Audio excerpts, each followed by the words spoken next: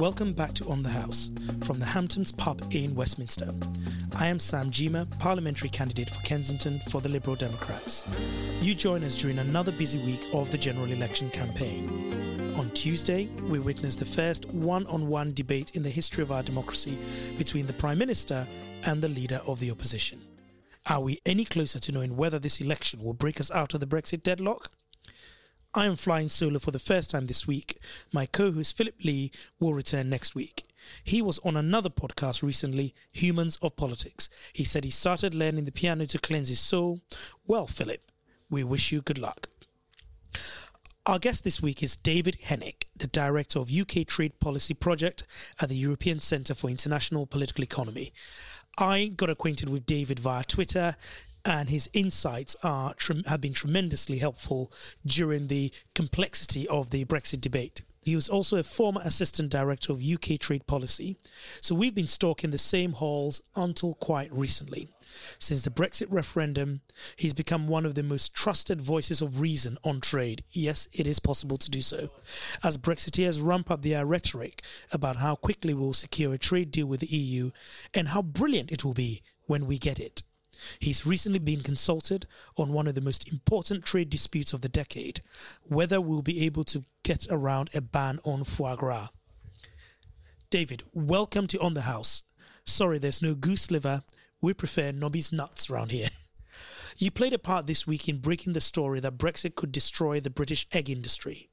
How did you manage to crack this case? This story has been around for a couple of months that the UK, in the event of no deal, or presumably in the event of leaving with a free trade agreement with the EU, is going to have no tariffs on eggs or egg powders or egg liquids or whatever. Now, eggs it turns out, that means that we have high standards of animal welfare.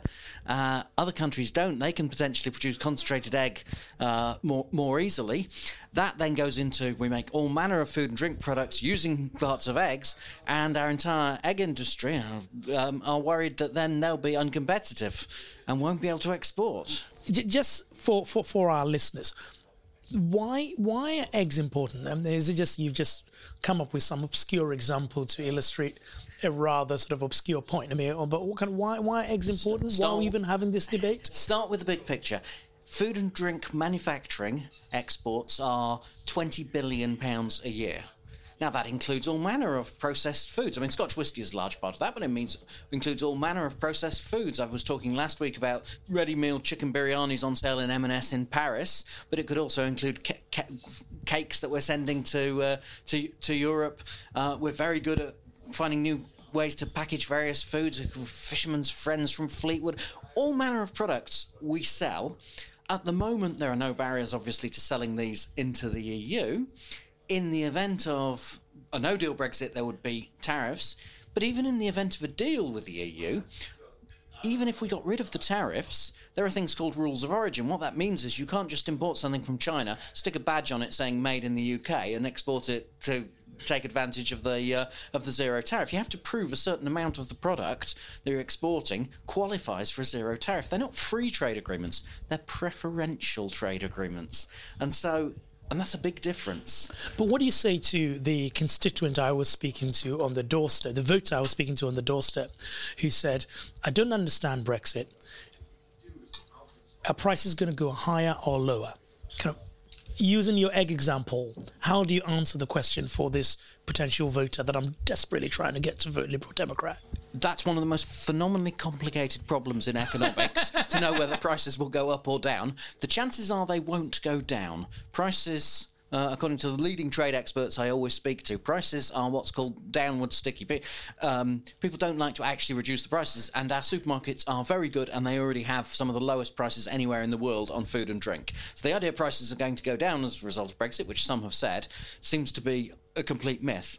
Prices may go up because if we're importing a lot and the exchange rate goes down, as it has done, then we'll be paying more. Prices already have been going up to a degree because of that. I should take you on the doorstep with me. But you are an expert. And you shouldn't take me doorstepping with you if I'm going to give that length of answer. You'd never get away in 2 hours. Right. But you are a trade expert, and obviously you're welcome to the On the House podcast. But you were one of those experts that I think when Michael Gove famously declared we've had enough of experts, I mean, he had people like you in his sights, right? All you're coming up with is doom and gloom about what would happen in the event of Brexit. I know, or facts, as they're sometimes called, because facts are uncomfortable things that, and they don't give you a clean answer. I mean, yeah, I think he mostly had people with economic forecasts in mind that tell you it might be 5% or 120 billion or whatever it is. And that's actually, to be fair, those can be easily misused, the sort of the big numbers. What I've been trying to do is just provide analysis. Look, this is the way the world works. A trade agreement is like this. The EU is bigger than the UK. Therefore, if we have a trade agreement with the EU, they'll expect more from us than we're going to get from them. That is just practical realities of the world. Yes, I'm afraid that does mean that people say, you're anti-UK if you say that. Well, that's an unfortunate part of the current political debate. But yes, people who say uncomfortable things to Michael Gove appear to have been the people he had in his sights. So I think instead of experts, it's people who say things Michael Gove didn't like. No, I agree, and particularly your point that in any trade negotiation, whatever we want will come at a price of whoever we're negotiating wants. And whether it's the US or the European Union, they are much bigger than us. So our negotiating leverage would be significantly less than they have. But that doesn't seem to really puncture the domestic debate. So we're in the middle of a general election. It's 21 odd days to go. And you have a prime minister going around saying he's going to get Brexit done. So let's play with this hypothetical scenario. Johnson wins a majority and can get his deal through Parliament. What does that actually mean in terms of our trade negotiations? So, on January the 31st, let's say, we leave the EU. And on February the 1st, nothing changes whatsoever. And that's quite an important thing to think of. So to the world at large, nothing has changed. Johnson's got Brexit done. And not only that, he's got Brexit done with no pain whatsoever to anybody. You can still go down to France and bring back large amounts of red wine if that's what you want to do, or you can still trade seamlessly. Problem comes then in terms of the negotiations. So then any agreement beyond that reduces the level of access or puts in place barriers that aren't there at the moment. So gradually things that we take for granted perhaps disappear. Suddenly you start getting checks at Calais, or you can't take your pet down to down on your driving holiday down to France. Or you can't sell services, you can't travel for business meetings into Europe. These are all the things that will get discussed in trade negotiations. Johnson's given himself this deadline of December 2020. Well, if I'm the EU thinking, well, he's given himself this deadline for a timescale that has never been achieved by the EU in a trade agreement. I'm thinking he's got the timescale, not ours, so I'll just put something in front of him and I'll force him to sign. And if I'm really nasty, I say that's what we did in the withdrawal agreement as well, as he gave himself an October 31st deadline. So then he had to accept something that he'd previously rejected, i.e. a Northern Ireland solution. I think the how deadlines work in the Brexit negotiations is something that's underexplored, that throughout the Brexit process, the UK has been hostage to the fact that we have lashed ourselves to the mast of deadlines, right? So we triggered Article 50 before we had a plan. That means that we had 2 years within which to negotiate a deal. In fact, we triggered Article 50 before we understood that we would be negotiating the future after we had come out of the EU. And that meant that the clock was always ticking on us. And again, even if Johnson gets his withdrawal agreement through Parliament, the clock will be ticking again. And that fact means that we are always at a negotiating disadvantage, because not only would the Brexiteers have made promises they can't deliver, but they would have made these promises that they will have to be negotiating against the clock. And I think that point has not been properly or widely understood by many commentators. An awful lot of these things have not been widely understood, and I'm fascinated to know from a politician's viewpoint how you actually communicate about trade, because I spent 3 years before doing anything on Brexit on EU-US negotiations, the Transatlantic Trade and Investment Partnership, and we got slaughtered in the press on a daily basis. I was in government at the time, and it seemed really difficult to get a political message over simply about trade. Well, we're just going into that again now, where we're giving ourselves a few months. I don't think people realise that this is everybody's business. Every company in the country could be affected by what gets negotiated. 9 months. In 9 months, the businesses might only just have discovered what it is they need from a trade deal. Get this wrong, and you put people out of work needlessly. Get it right, and maybe you have new advantages. Normally, that's what takes the time, is you've got to work out for every issue, what is it that we need to achieve? What is it we want to achieve? What will protect exports, support jobs in a trade deal? Whereas we're treating it like a sort of race. Oh, how can we get this done fast? Well, perhaps the right question is, how can we do this right? Well, but that raises the issue that the politics of this is so detached from the reality of trade negotiations. And I haven't seen any advanced economy whose entire trading future is sort of on the block in the way that Brexit would put our entire trading future and relationships on the block, having to start from scratch. So at some point, the reality has got to intrude on this kind of get Brexit done dream that Johnson is selling the electorate. When does that happen? Well, it could be a while, because it could be that you blame everything on the EU from here on in for the next few years and say, we would have had that great deal, but the EU blocked us from having that great deal. So you come back to experts again. Those pesky experts were telling us that what they were telling us was wrong. It was actually all the EU's fault. When does that reality come in? Look, I'm really interested in theoretical point of view. What happens to the political narrative after Brexit? It's all Brexit, get Brexit done at the moment. What happens then if we do leave? Do we start actually talking about the bigger picture of, well, what's going to happen to the country? Or do we forget about all of this and just sort of bump along? I don't know, therefore, when reality sets in. Do we get into a big grind behind the scenes of negotiation that ultimately goes on for years and years and years, never really satisfactorily concludes, and it takes years as well for politicians to actually want to talk about Europe ever again, at which point some people might start saying, hang on a minute, maybe we were missold.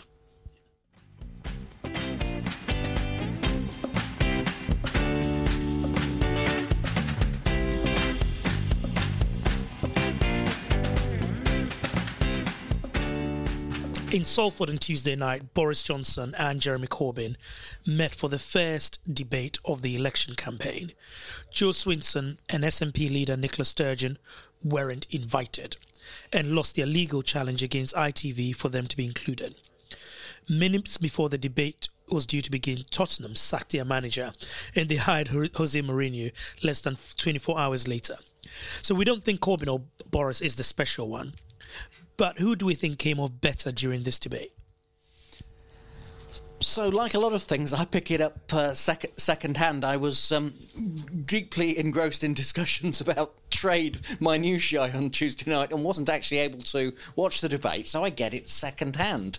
And the first thing I pick up second hand is lots of doom and gloom. Oh God, this was terrible. What a choice for the country. It was always going to be terrible. The second thing was, well, how do you define winning and losing? It appears that of the comments of the entirely random selection of people I follow on social media and the news, seem to be roughly 50-50. Well, that suggests that Corbyn did better because, frankly, most of the time, very few people seem to have a good word about him. Therefore, he seemed to have done better than from a very low base. In terms of any content, nobody now, this is Thursday, nobody now is talking about anything that was mentioned in the debate on Tuesday. So that suggests that it was a Jose Mourinho special. A no-score draw. I mean, I think this is a classic sort of good telly, isn't it? I mean, the broadcasters wanted it this way because they thought it's good telly. They can say it's a head-to-head. It's the first time it's ever happened. But I don't think it lit up the election race in any way, other than the fact that the Conservative Party got into some hot water after Conservative Party HQ's Twitter account was rebranded as Fact Check UK. I mean, that takes some doing. Was this something we could have ever imagined would have happened? 5 years ago in British politics. Out in the sort of serious future-looking world where people worry about what things will be like in the future, they're really worried about actually deep fakes where you can actually mock up somebody saying something they never said. Now, this is one step before that. No, a political party should never do that, but we don't actually have rules on modern media, how elections are run, and we have some real problems in that area. But I do wonder, there's a lot of talk on all the social media about things like the Conservative Party mock-up and about the varying, about trade deals or whatever. I do wonder how much of this social media is a bit of a bubble and how much out in the country nobody's really listening anymore. I wonder, are people... Has anything much changed in this election since it started 2 or 3 weeks ago? Well, we will know. We will know. But I think when people say, and I think some Conservative ministers said that, Dominic Raab said, this is part of the current thrust of Twitter, and the country's not paying attention. But I think if you have a party that is willing to do this, they could be doing it in so many other ways. I mean, the internet is vast. Who knows what adverts are being pumped into people's news feeds on Facebook that I may not see, you may not see, other people may not see because they are not the target audience. And so I think, for me, I think the casual attitude to truth and use of disinformation techniques is a very worrying development in British politics, because if you can't trust political parties with actually just being straight with your own information, I mean, what does that mean for having a government along those lines? You're absolutely right, of course. I'm just commenting that it's a weird election campaign, and the fact that there are some serious issues, but I'm not sure they're being discussed broadly in the country, those serious issues. And this is one of the serious issues, how political debate is conducted in this country. There's a whole serious issue about the future of the country. I'm just not actually wholly convinced that's what the election is turning out to be about. And that is worrying in itself. Yes, I mean, this should be a high-stakes election. It should be an election that is not about politics as usual.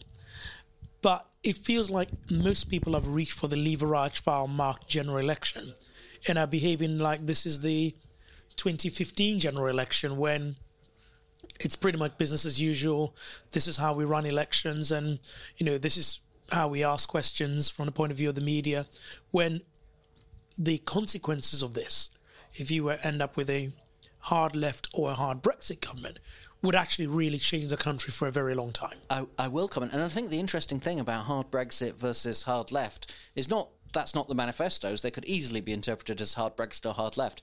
But is that actually what's going to happen? I mean, I glanced through Labour's manifesto today and determined it to be a hodgepodge of things. And really, to be honest, I was wondering where my copy was, saying exactly how much money I got out of it. Yeah, there must have been a pledge there that you got. It's like some money for me somewhere. There's some money for you somewhere. Free Wi-Fi. I don't know. Yeah. But with hard Brexit, yes, you can interpret Boris Johnson as heading for hard Brexit. But the level of trust that you could have in what he says, given all the things he's already said over 3 months, is that I do wonder whether it's actually going to be. It could be hard Brexit. I mean, I think there's a bigger question here, is that from the Conservative point of view, if this is an election of slogans. Unless we actually see any substance, I have no idea how the Conservatives plan to run the economy, public services, or whatever. What is it? We're going to get Brexit done. That's it. Yes, we're trading in slogans, and that's a really good way to put it.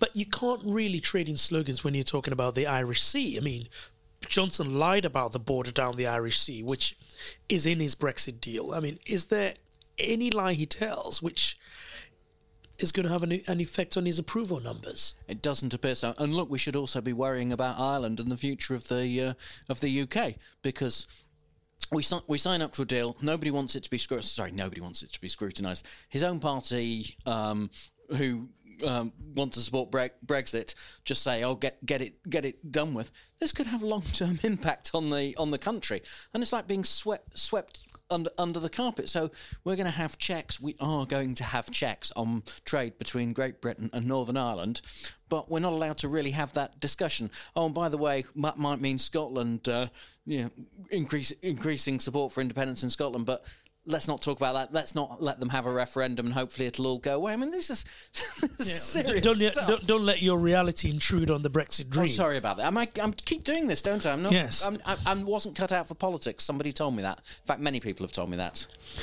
And this analogy that Johnson has come out with, the oven-ready analogy for his Brexit deal.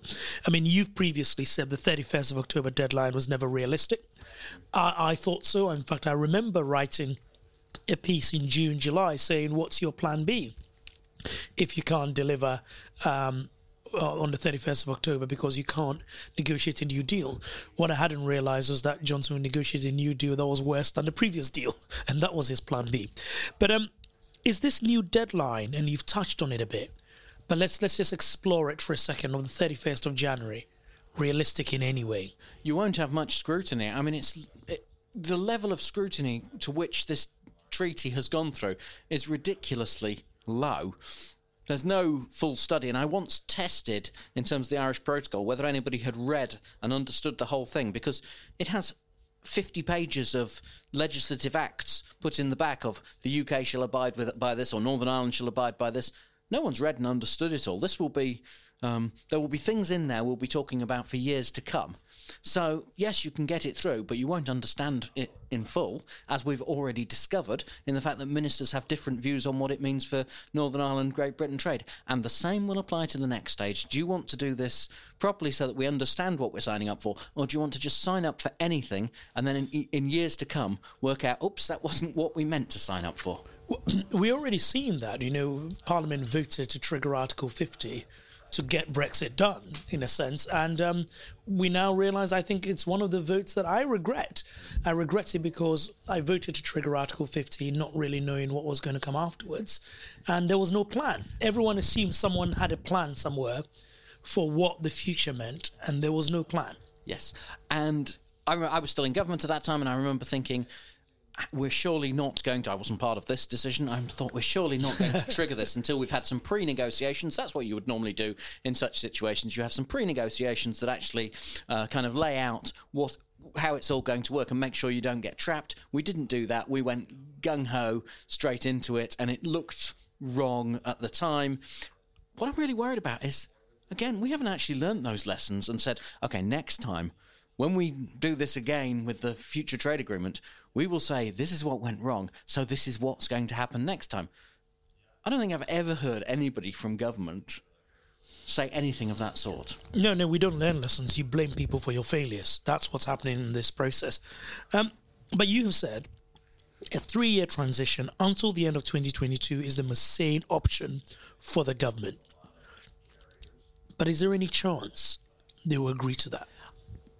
I think there's definite possibilities that the deal that starts emerging at the end of 2020, I could just about see a deal emerging at the end of 2020. It's not really a trade deal. It's more a kind of continuity for another 2 years deal.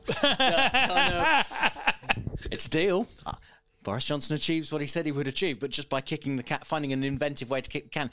Bear in mind, the EU is also quite good at kicking the can as well. I mean, one of the things that's the EU's not averse to a bit of fudgerama. One of the things that's been interesting off the this week away from the election campaign is that among scholars of EU-UK relations, there was an article by Anand Menon which caused a real stir, in which he said, "Oh, the EU did these things."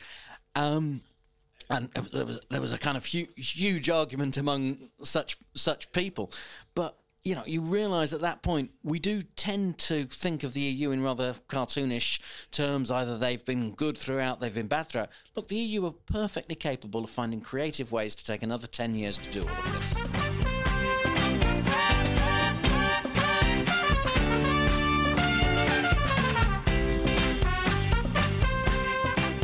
On the ITV debate, Johnson and Corbyn were asked what they would like to put under each other's Christmas tree, we can think of something good for them both, the Liberal Democrat Manifesto. The key strategies outlined include increasing our renewable energy generation to 80% by 2030, providing free childcare from 9 months, and of course stopping Brexit, the policy which adorns the cover of the document. David, we've also made a pledge to legalise cannabis. If we manage that, we could record a very different episode of On the House indeed. If we liberalise drug laws, how would it affect the UK economy? Well, I'm not an expert in drugs. I don't know what you mean by that, by the way. Actually, you're a novice. Obviously, one of the great growth areas in trade, in particularly Canada and the US, or in the economy, is cannabis. There's a whole story. There's huge amounts of money going into cannabis now in the US, in Canada. So. Yeah, it could make an economic difference. It's not entirely clear that that's compatible, though, with various international laws in terms of trade. And so trade in cannabis is a slightly grey area as far as I understand. I thought you would have an encyclopedic knowledge of the tariff figures for cannabis trade. I don't think as an illegal drug, I'm not sure that there are any tariff figures there. But there's a there is a big point here that. Trade is so huge, anything can be traded, that nobody's an expert on everything. So you like to say trade expert. One of my colleagues once said, he said, we're one Google search ahead of you in terms of trade. We know some stuff, but no, I don't know the tariff on cannabis. But, this could be what the Brexiteers mean by new markets. I gather that could actually lead to a bright future for our country. I gather the Lib Dems were the sort of business favourites. I gather Joe Swinson went to the CBI conference and they kind of laughed at Boris Johnson, rolled their eyes at Jeremy Corbyn, and they had a bit of a love-in with Joe Swinson at the CBI conference this week. Well, she got a fantastic reception.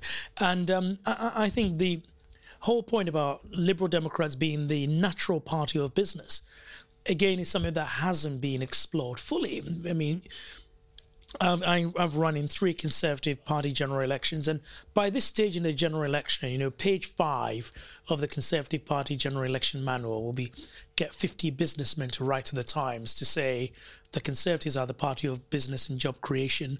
If you don't vote for them, you're going to lose your job. Nothing so far. Because the Conservative Party has turned its back on business. And the Liberal Democrats, not just because of stopping Brexit, but actually talking about fiscal competence and talking about balanced budgets, are the party that are closest to business.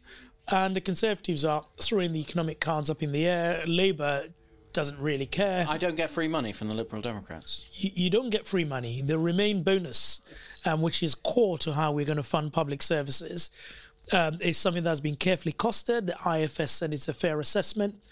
But the uncertainty, if there is such a thing as that, with the Lib Dem proposals, is on the upside. Because if we do remain, in the EU, there's a lot of upside. Whereas if we leave, certainly on the terms that Nigel Farage thinks Boris Johnson will be leaving, it's all downside for us. So there's a couple of really interesting points here. One, investment has been falling in the UK because of uncertainty. 2020 is another year of uncertainty. Who can really put in a long-term investment in 2020 when you don't know the nature of the relationship by the end of 2020? That's a really important point. A second one, I have been struck. I spend a lot of time with businesses, and yes, the business Conservative Party relationship is fraying. What does that mean then for the next stage of negotiations? Are the Conservatives approaching this still as claiming to be a party of business and we're putting business first in these negotiations? Or are they going to be not putting business first when thinking about trade negotiations? What are we considering as our major issues? It seems to me the Conservative Party's character and identity is changing, and I have no idea what that means for the next stage of Brexit negotiations. But it's something people should be talking about. I don't think the party knows either, but the party is able to, or pretend it's riding 2 horses, because on the other side is Jeremy Corbyn, the bogeyman. So long as Jeremy Corbyn is there, the Conservative Party can pretend that it's still the party of economic competence. But that's only relative versus Jeremy Corbyn. Whereas actually it's the Liberal Democrats that are straining every senior to be economically competent, to have numbers that add up, and to have promises that are deliverable. And this is what we should be telling the electorate. And you are on brand. You have a yellow microphone cover there as well. So this is fully on brand for the Liberal Democrats. No, there's always something yellow in my garb these days. Yeah, no, I can see that. But no, I mean, I think that I'm interested to see what will happen in London and the South East, where I am picking up from random apolitical groups that I hang out with who, if they talk about the election at all, are specifically mentioning Liberal Democrats and are saying pretty much what you just said. So my experience of talking to people in London, my experience of people talking to people outside of London is not quite the same as that. I'm very interested to see what the results will be, and then to see what the follow-up will be to all of this, because I think it's a fascinating... Well, the Financial period. Times put Joe Swinson on the front page last week. I think it's probably one of the few newspapers that's going to put Liberal Democrat on the front page. I gather George Osborne, the Evening Standard. George Osborne says he might vote for you. He's one of your constituents. Of course. You know, I am a good campaigner, if I say so myself. No, it's very interesting what is happening. George Osborne said, you know, he's considering voting for me, but I do have a relationship with him. When I was parliamentary private secretary to David Cameron, we had these 8:30 and 4 p.m. meetings every day, and George Osborne was in those meetings. So Monday to Friday, I was in Downing Street with George Osborne in meetings. So we know a bit of each other, and you know, he's always been a Conservative, so we'll see how that vote shapes up. But I also got Tim Sainsbury, who was a Conservative MP for 23 years. He was there. He was a trade minister, and he's come out to not only endorse me, but also to say he's supporting the Liberal Democrats with a substantial donation. So your point about what does the Conservative Party stand for and how it evolves here, one thing that we do know is that there are some Conservatives that are uneasy with this move to sort of evolution into a nationalist populist party under Boris Johnson that is happening. And I'm seeing that on the doorsteps every day. Yes, and as I say, I don't know what it means for the next stages of Brexit. And that's, you know, I think the Conservative Party will be split in the next stages between those who are wanting a very hard Brexit, representing the get Brexit done and nothing else matters camp, and I think that will have worrying economic implications, and I've said that many a time, and then the camp that still thinks the Conservatives are the party of business, which will be trying to say, right, we've got Brexit done now, let's now go back to normal and now try to build a close relationship with the EU. That is going to be an interesting thing to watch. They've all signed the no deal pledge, though. Every Conservative MP has signed the pledge. A candidate, has signed a pledge that, you know, they would accept no deal, so they can't walk away from that. No, indeed they will. But we'll see what happens. I had an interesting idea that would be a very interesting result, not for you necessarily. Would be a Conservative majority of one. That would be a fascinating result of how to keep your party in line if you only had a majority of one. Well, and Boris Johnson losing his seat, some would say.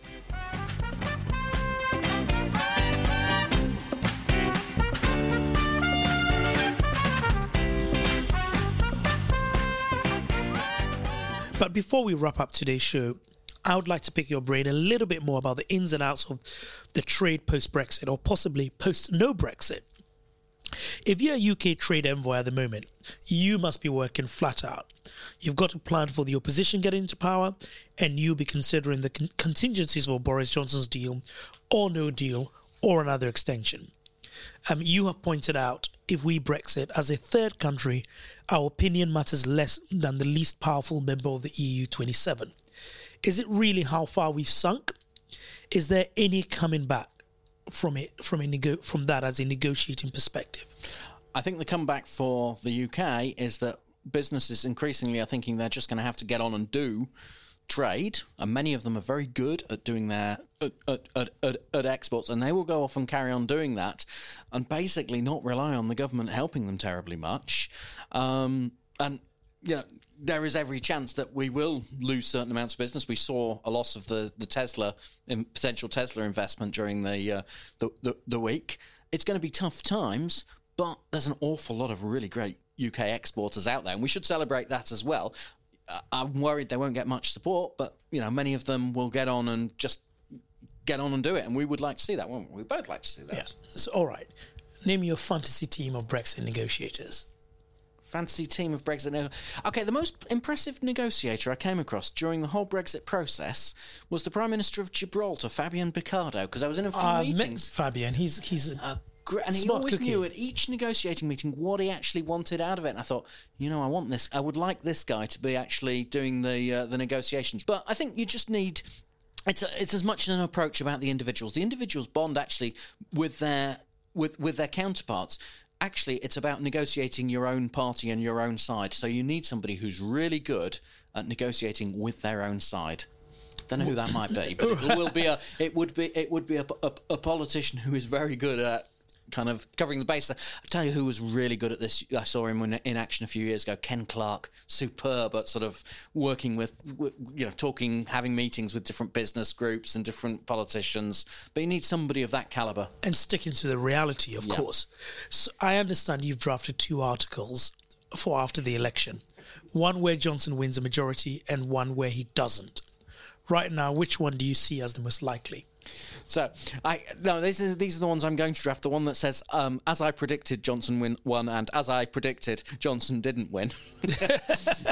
At the moment, I'm not close enough to know what's actually going on. Still 3 weeks to go, but 3.5 weeks to go. I think that business is increasingly preparing for a Johnson majority, because if that happens, they need to move very quickly. Whereas actually, if Johnson doesn't win, then it will take a little time to form a government, I think.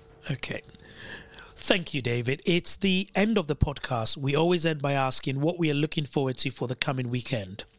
Unlike Aaron Banks, we wouldn't be spending thousands of pounds for tea with Priti Patel, allegedly. David, what are your plans for the weekend? Are you taking leave Raj files home to study, or do trade papers stay in the office till Monday? Weekend is kids' time normally, so it'll involve the kids, and it won't involve reading trade treaties. Though I have been known to read those of a weekend, and since we're on an informal podcast, I will be hoping that my hometown team, the not at all mighty Lancaster City, progress in the FA Trophy. Good luck to Lancaster City. As an Arsenal fan, I can stomach Lancaster City doing well, and although I'm not very excited about Jose Mourinho at Spurs, but this weekend, Pochettino for Arsenal. That's people have been discussing. People have been discussing it. Well, we might need a change of manager soon. I'm going to be campaigning flat out between now and December the 12th. So it's goodbye, and that's the end of this week's edition of On the House. We'll be back next week for another pint after the political week. Make sure you subscribe on your favourite podcast app. In the meantime, thanks to David Hennick. And from me, Sam Jima, we will see you next week.